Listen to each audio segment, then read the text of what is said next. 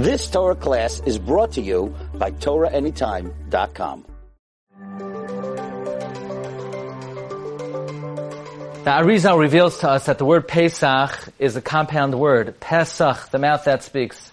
Arizal teaches that not only were we physically enslaved in the land of Egypt, but our faculty of speech was enslaved in Egypt. And upon liberation, Hashem liberated not only us physically, but He liberated our faculty of speech. That is why, who enslaved us in Egypt? Paroi, Para, the evil mouth. And Moshe Rabbeinu in Mitzrayim was Kvad Peh, Kvad Lashon.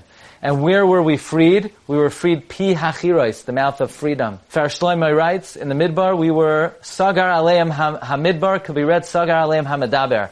The faculty of speech was closed. And therefore, with Yetzias Mitzrayim, we liberate, we show our freedom of speech by using speech for the right purpose. Number one, we use our mouths for Sipur Yetzias Mitzrayim. We use our mouths for Achilas Matzah, Achilas Mara, and the Shtia of the Dalet Koises. But there's another way to show the Cheros of Pesach, to show the Cheros of the faculty of speech.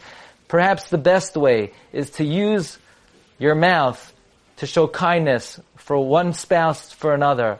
A husband should speak words of kindness to a wife. A wife should use her mouth to speak words of kindness to her husband. Perhaps this Pesach, in order to show real Cheros Hadibor, we should all be makabel upon ourselves every day, at least one time, to make a conscious effort to say words of kindness, husband to a wife, wife to a husband. And in that sense, we will really elevate and show Cheros and liberation of our Kayach Hadibor. And this way, we will ensure, like the Chassam Sofer writes, Hashata Hacha Lashana Haba Ba'arad Yisrael refers not only to us physically, but to our bias.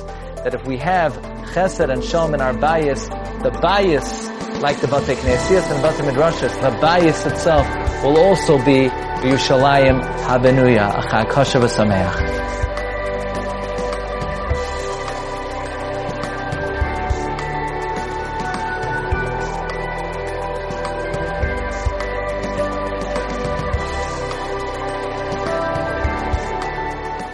You've just experienced another Torah class brought to you by TorahAnytime.com.